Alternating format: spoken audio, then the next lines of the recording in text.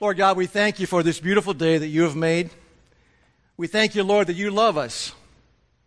Lord, we thank you for this series, and as we wrap it up today, Lord, we've been taught many great things from Pastor Damon, from your word.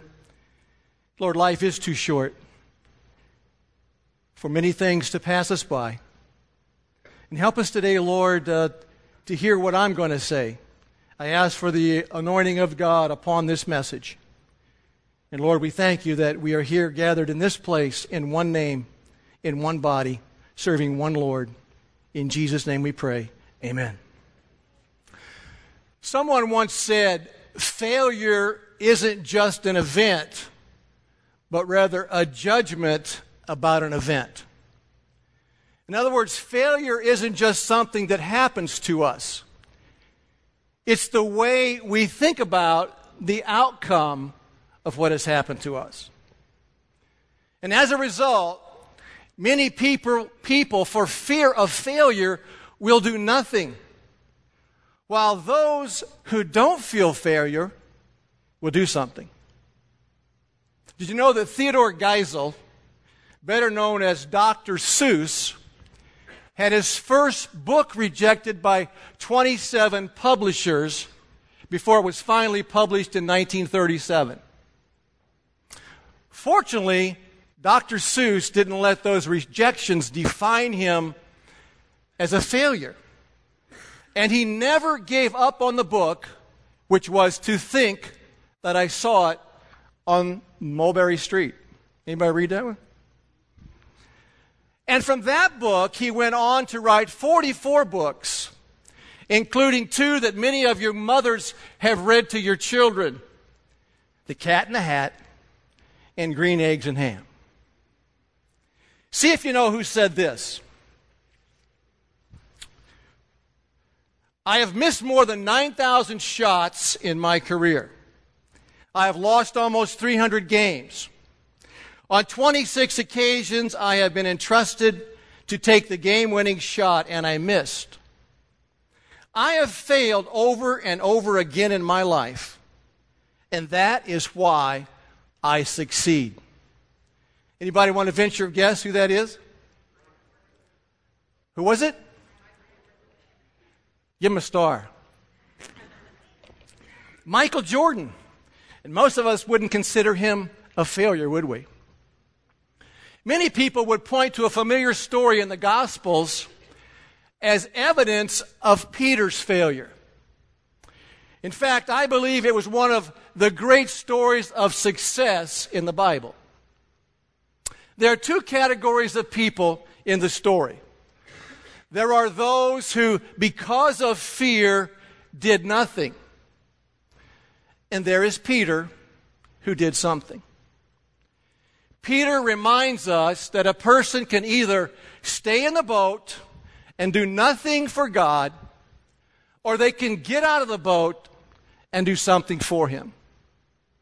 I want us to look at the passage. It's a long passage. I'm going to read the passage, and you can follow along on the screen. Matthew 14, verses 22 through 33. Immediately, Jesus made the disciples get into the boat and go on ahead of him to the other side, while he dismissed the crowd. After he had dismissed them, he went up on a mountainside by himself to pray. When evening came, he was there alone.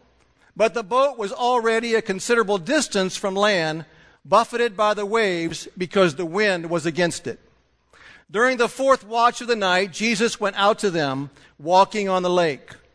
When the disciples saw him walking on the lake, they were terrified. "It's a ghost," they said, and cried out in fear. But Jesus immediately said to them, "Take courage, it is I, don't be afraid." "Lord, if it's you," Peter replied, "tell me to come to you on the water." "Come," he said. Then Peter got down out of the boat, walked on the water, and came toward Jesus. But when he saw the wind, he was afraid, and beginning to sink, cried out, "Lord, save me." Immediately Jesus reached out his hand and caught him. "You of little faith," he said, "why did you doubt?" And when they climbed into the boat, the wind died down. Then those who were in the boat worshipped him, saying, truly you are the Son of God. Notice verse 22. Immediately, Jesus made the disciples to get into the boat and go ahead of him to the other side while he dismissed the crowd.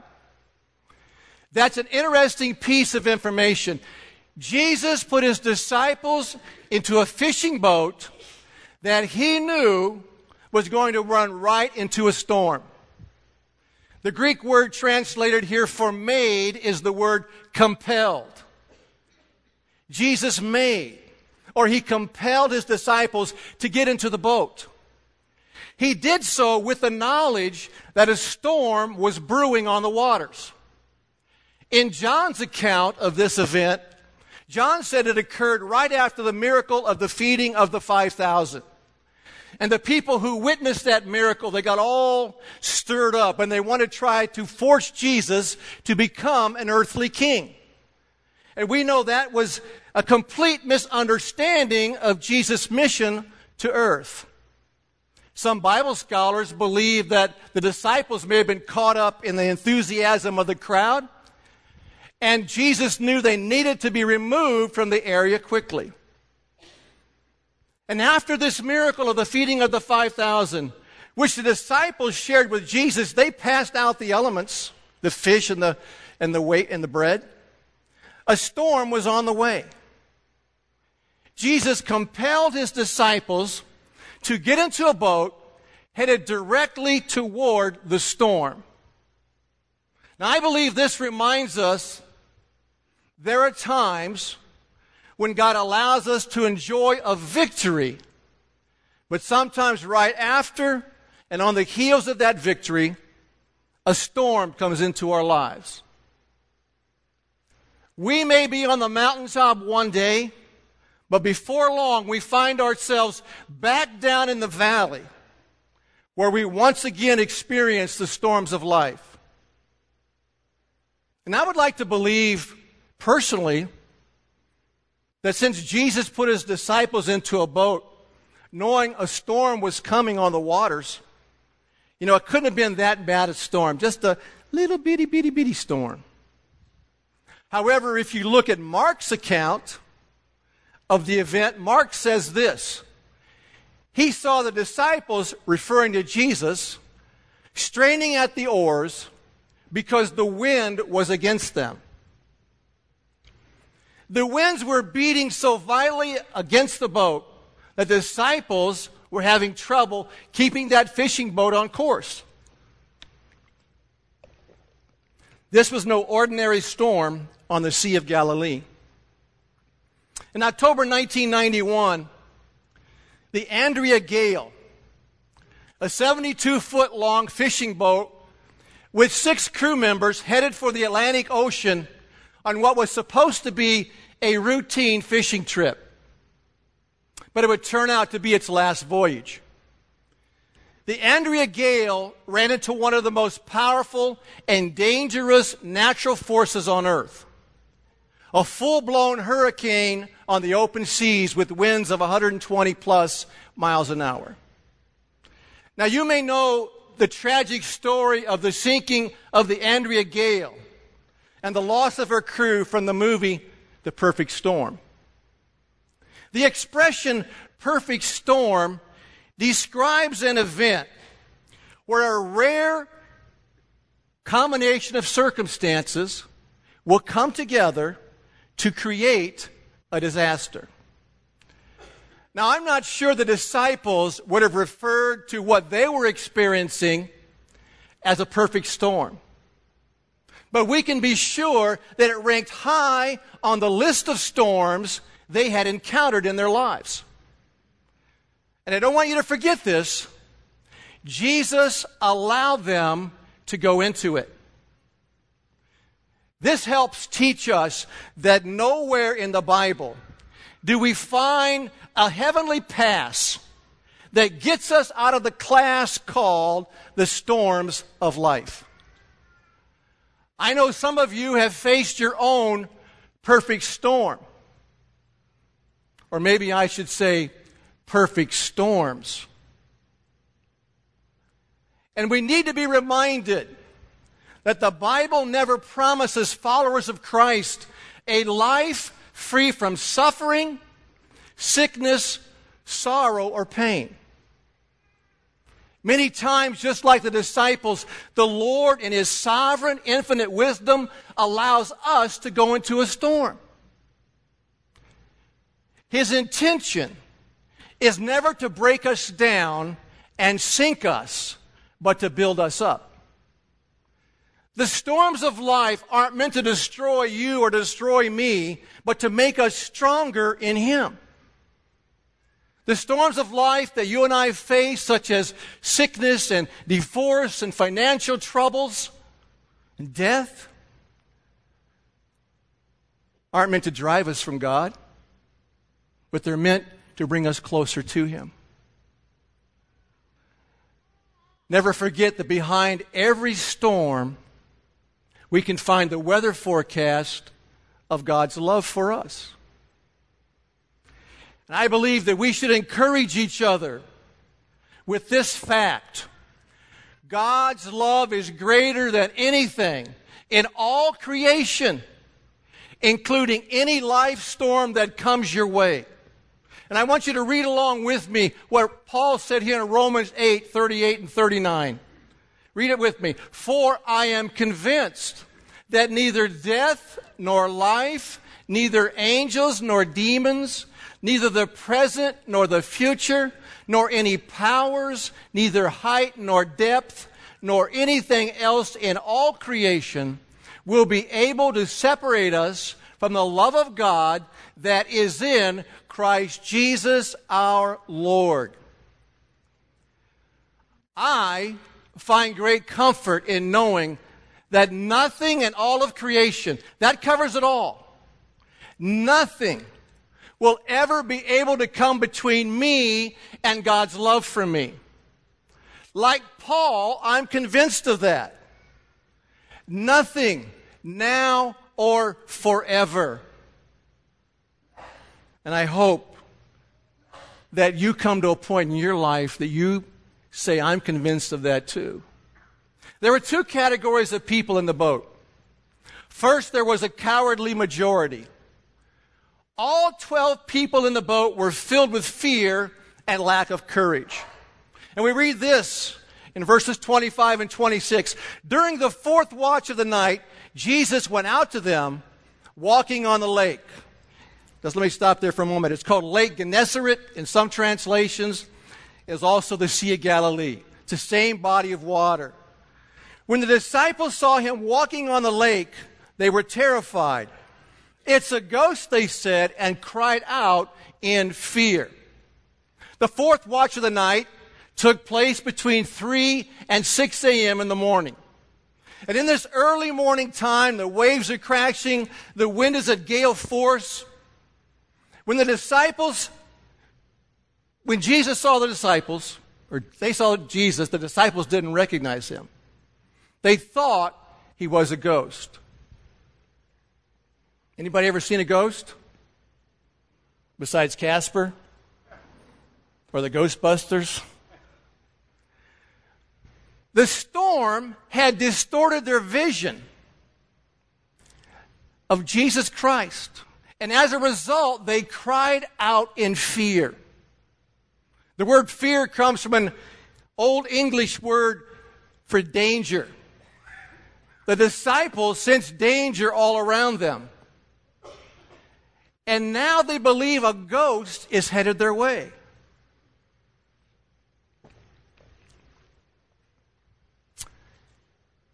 Fear had paralyzed them, as it does many of us. And it cheated them out of an unbelievable blessing if they would have gotten out of the boat and gone to Jesus. The storms of life can paralyze you and me and cause us to stay in the boat. But hear me, friends. Life is definitely too short to not get out of the boat. The second category of people in the boat was a courageous minority. And this included only one man, Peter. He had the courage even in the midst of the storm, to get out of the boat and go to Jesus. Now, it's clear that initially Peter was one of the cowardly majority, and he was filled with fear also. But unlike the other disciples, he never allowed his fear to paralyze him to the point of inaction. Verse 27, we read, "But Jesus immediately said to them, 'Take courage, it is I.'" What is it? "Don't be afraid." Now here, Jesus was speaking to all 12 of the disciples. But the Bible records one courageous voice from the boat, just one. And that person makes a request. "Lord, if it's you, tell me to come to you on the water." We all know what happened next. "Come," he said. Then Peter got down out of the boat, walked on the water, and came toward Jesus. Now, we often jump to verse 30, and we get on the bandwagon of criticizing Peter. But when he saw the wind, Peter was afraid, and beginning to sink, cried out, "Lord, save me." While it's true, sitting here in our nice, comfortable sanctuary, we can say this. It's true that Peter should have never looked at the wind and the waves of his circumstances. But don't forget, he was the only one who got out of the boat. The cowardly majority stayed in the boat where things were safer, where things were more certain. But the courageous minority got out of the boat and down on the water. Can you imagine what the stay in the boat people must have been saying? You know, maybe something like, "Peter, what's wrong with you? You've been around fish too long. We knew you weren't too smart, but don't you have enough sense to know you can't walk on water, Peter?" And let me warn you, if you ever come to the realization that life is too short to not get out of the boat, and you decide to do something for God, you're going to be surrounded by some stay-in-the-boat crowd of Christians. They have no desire to get out of the boat. And they don't mind talking about those who do. Maybe not to their face. They have no intention. They have no interest in getting out of the boat and doing anything for God. But they'll criticize, and they'll complain, and they'll murmur about those who are doing all they can to faithfully serve God by getting out of the boat. The stay-in-the-boat crowd say things like, "Well, you know, we've never done it that way before." Or, "What if things don't work out like you think they're going to work out?" Or "It's too expensive and we can't afford it." Or. And I could go on all day long, and you could too, fill in the blanks. Pastors all across America hear from the stay-in-the-boat crowd most every week. They say things like, "I would come to church more often, but, you know, I've got to catch up on my sleep. I got to mow the grass. I've got to watch the big game. I got to spend time with my family." They say, "Yeah, Pastor, I'd get involved and I would use my God-given talents and gifts to serve the church and to serve other people, but I'm just too busy, don't you know?" Now, when things slow down at work, and life isn't as hectic at home, and when it's more convenient, then I'll do it. Sure, I'll get out of the boat then. Well, here's the news flash. It's never convenient to serve God. There will always be something that hinders us from serving Him, if we let it or if we're looking for it. I read there are 3 classes of people. Number 1, those who make things happen. Number 2, those who watch things happen. And number 3, those who don't know what happened. And we're all in one of those classes. See, the stay-in-the-boat crowd, they watch what happens. But then they don't know what happened. But the get out of the boat crowd are those who make things happen. You can either do nothing, like the stay in the boat crowd, or you can get out of the boat and realize that life's too short. And I got out of the boat.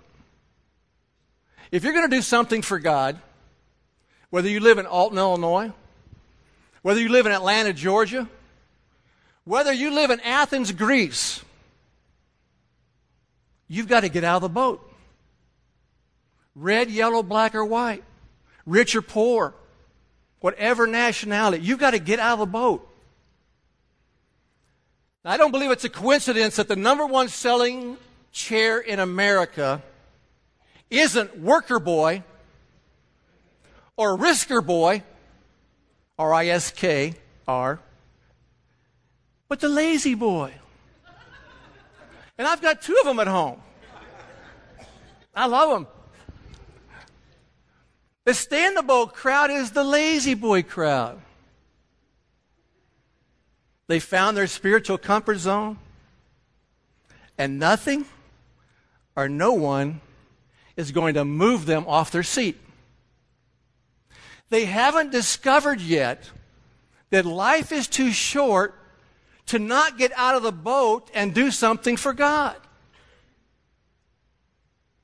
We should notice what Jesus said in this passage that sustained Peter. Jesus appears to the 12 walking on the water in the midst of a storm, and just like the other disciples, Peter was fearful. However, it seems in reading the passage that Peter's faith rises up within him, and he seeks confirmation as to the identity of the Lord Jesus. In verse 28, Peter said, "Lord, if it's you, tell me to come to you on the water." In response, Jesus offers one word. What was that word?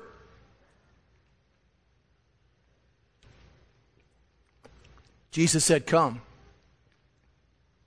You see, once he's certain that Jesus is there with him in the storm, Peter steps out of the boat and begins to walk toward him. It's interesting that Peter didn't ask Jesus for a promise, but a command. He didn't say, "Lord, if it's you, promise me that I'm not going to sink."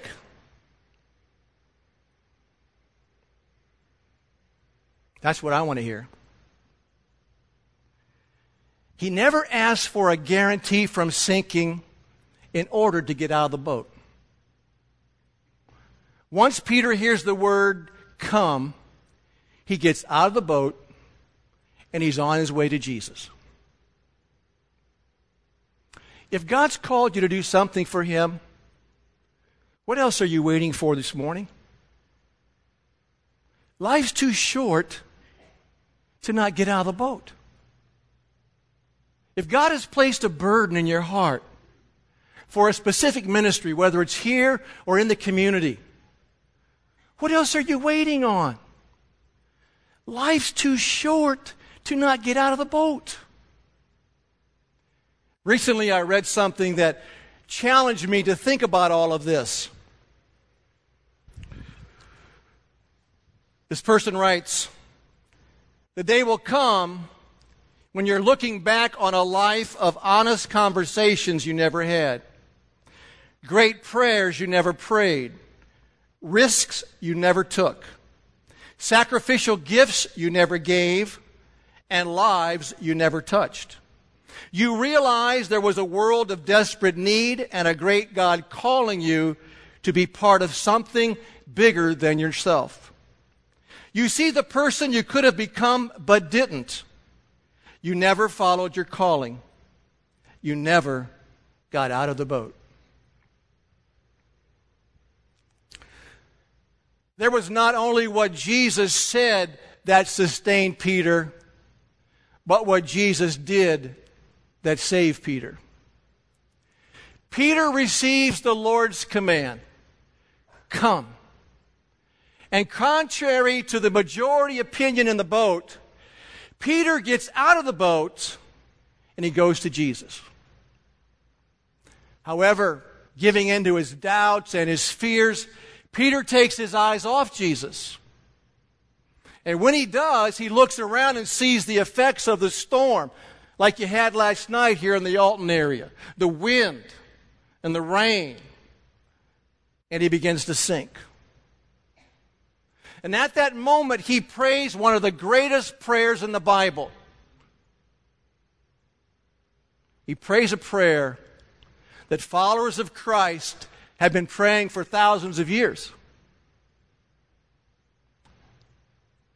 3 words. Lord, save me.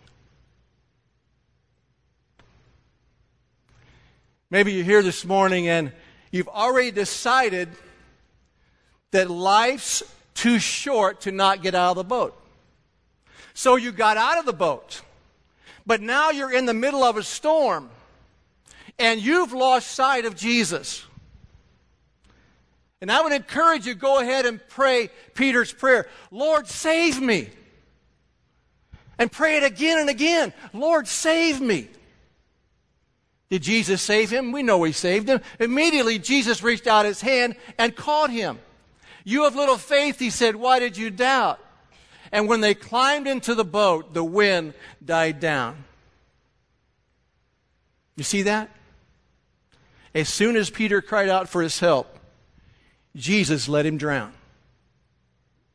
Oh no, Jesus caught him. Some of you believe that's the way Jesus wants to treat you. That he's not going to catch you. He's not going to save you. And so you're staying in a boat. But some of you have prayed that same prayer. And you've cried out in that same way. Lord, save me. Save me. I have prayed those words or words similar to it thousands of times in my life. And I know what it is to have Jesus catch me and save me as I was facing those storms of life. The psalmist also knew because he could write this. He said, I will call to God for help, and the Lord will save me. Not might, not maybe, not if I'm a good person this week. The Lord will save me. If Peter hadn't gotten out of the boat, just think about it. He would have missed a once-in-a-lifetime opportunity to see Jesus manifest his glory and power through him. When you think about it, as far as I know, we only know 2 people who ever walked on water. Jesus and Peter. Well, maybe that's not entirely true. Because there's a story about a man named Bill from Minnesota, who all of his life was told that his father and his grandfather walked on water on their 21st birthday. So on his 21st birthday, Bill and a friend headed to the local lake. Bill said, you know, if my dad and my granddad can do it, I can too. And when they arrived at the lake, Bill and his friend rented a boat, and they headed for the middle of the lake. And Bill stepped off the side of the boat, and he sank like a rock. He bobbed to the surface, sputtering and gasping for breath and coughing. Thought he'd drowned. His friend pulled him inside the boat, and they headed for home. When Bill got home, he asked his grandmother for an explanation. He said, Grandma, why couldn't I walk on water on my 21st birthday like my father and my grandfather? The feeble old Minnesota grandma took Bill by the hands, and she looked him in the eyes, and she said, that's because your father and grandfather were born in January, and you were born in July.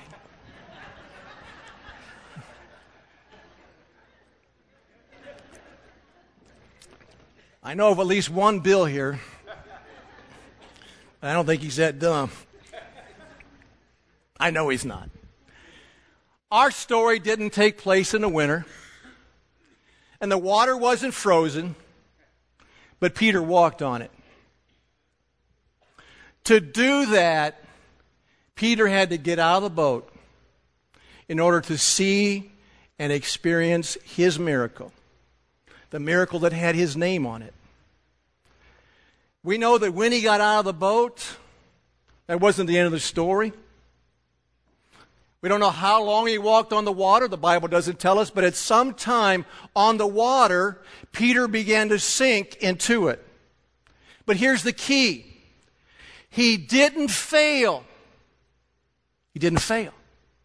The failures of the story were the disciples who stayed in the boat.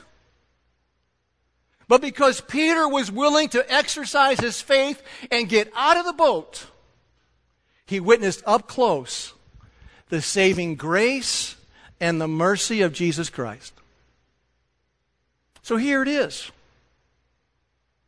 If you're not interested in serving God or doing something to advance His kingdom in the world today, then stay in your comfort zone. Don't get out of the boat. It's your choice. It's your decision to make.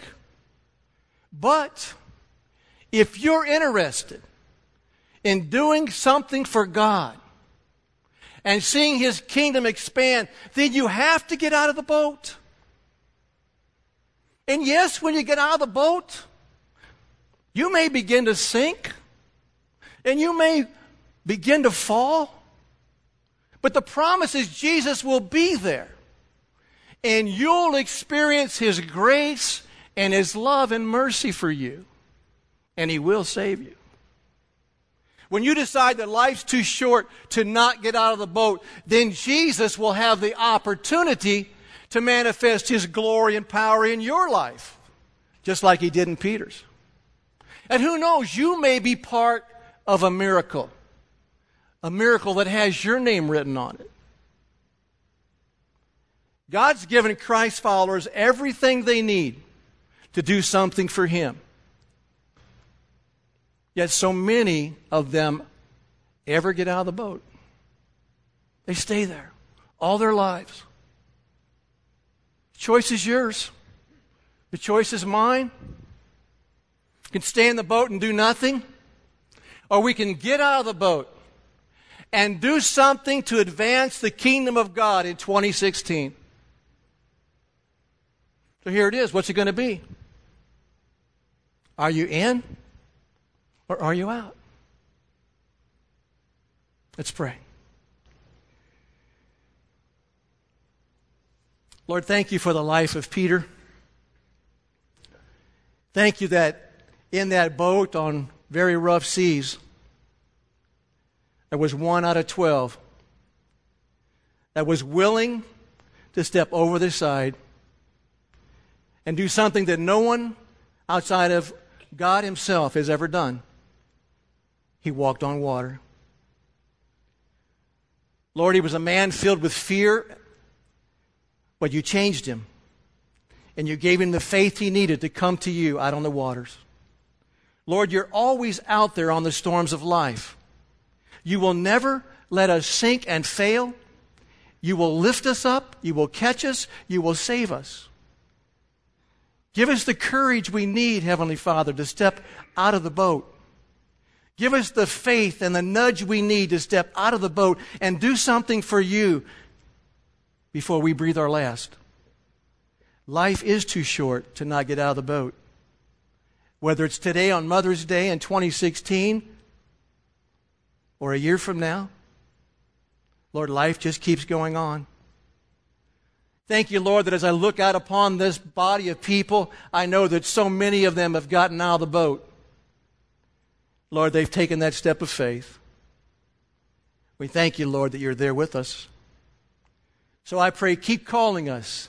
Keep calling us out on the water. Keep calling us, Lord God. It's in Jesus' name I pray. Amen. There'll be some prayer teams on both sides as we do every Sunday. You're welcome to come up front and receive prayer. God bless you.